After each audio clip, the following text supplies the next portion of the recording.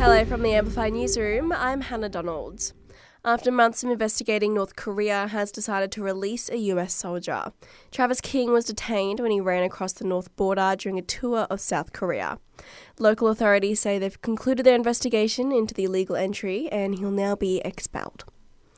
Dementia was the leading cause of death in the ACT in 2022, followed by coronary heart disease.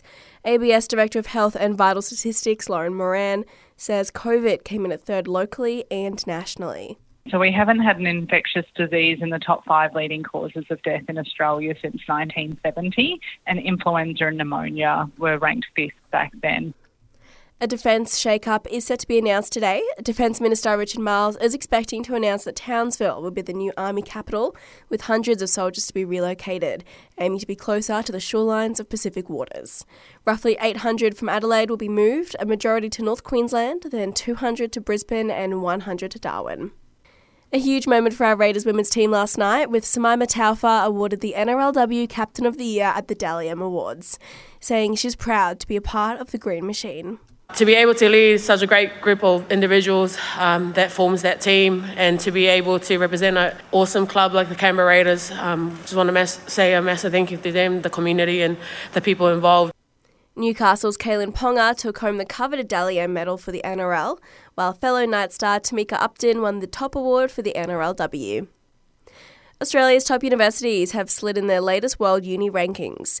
Our very own ANU dropping 5 places this year to sit at 67th globally and 4th in Australia. The University of Melbourne is Australia's top-ranked institution. Floreat comes to life tonight with Nightfest kicking off. Ross Triffitt from Events ACT says they've got a jam-packed program over the next 4 nights. We've got a couple of key installations, giant neon butterflies in the rhododendron garden and scores of illuminated floating flowers on Kangaroo Pond. This is combined with lots of fantastic talent on 3 stages.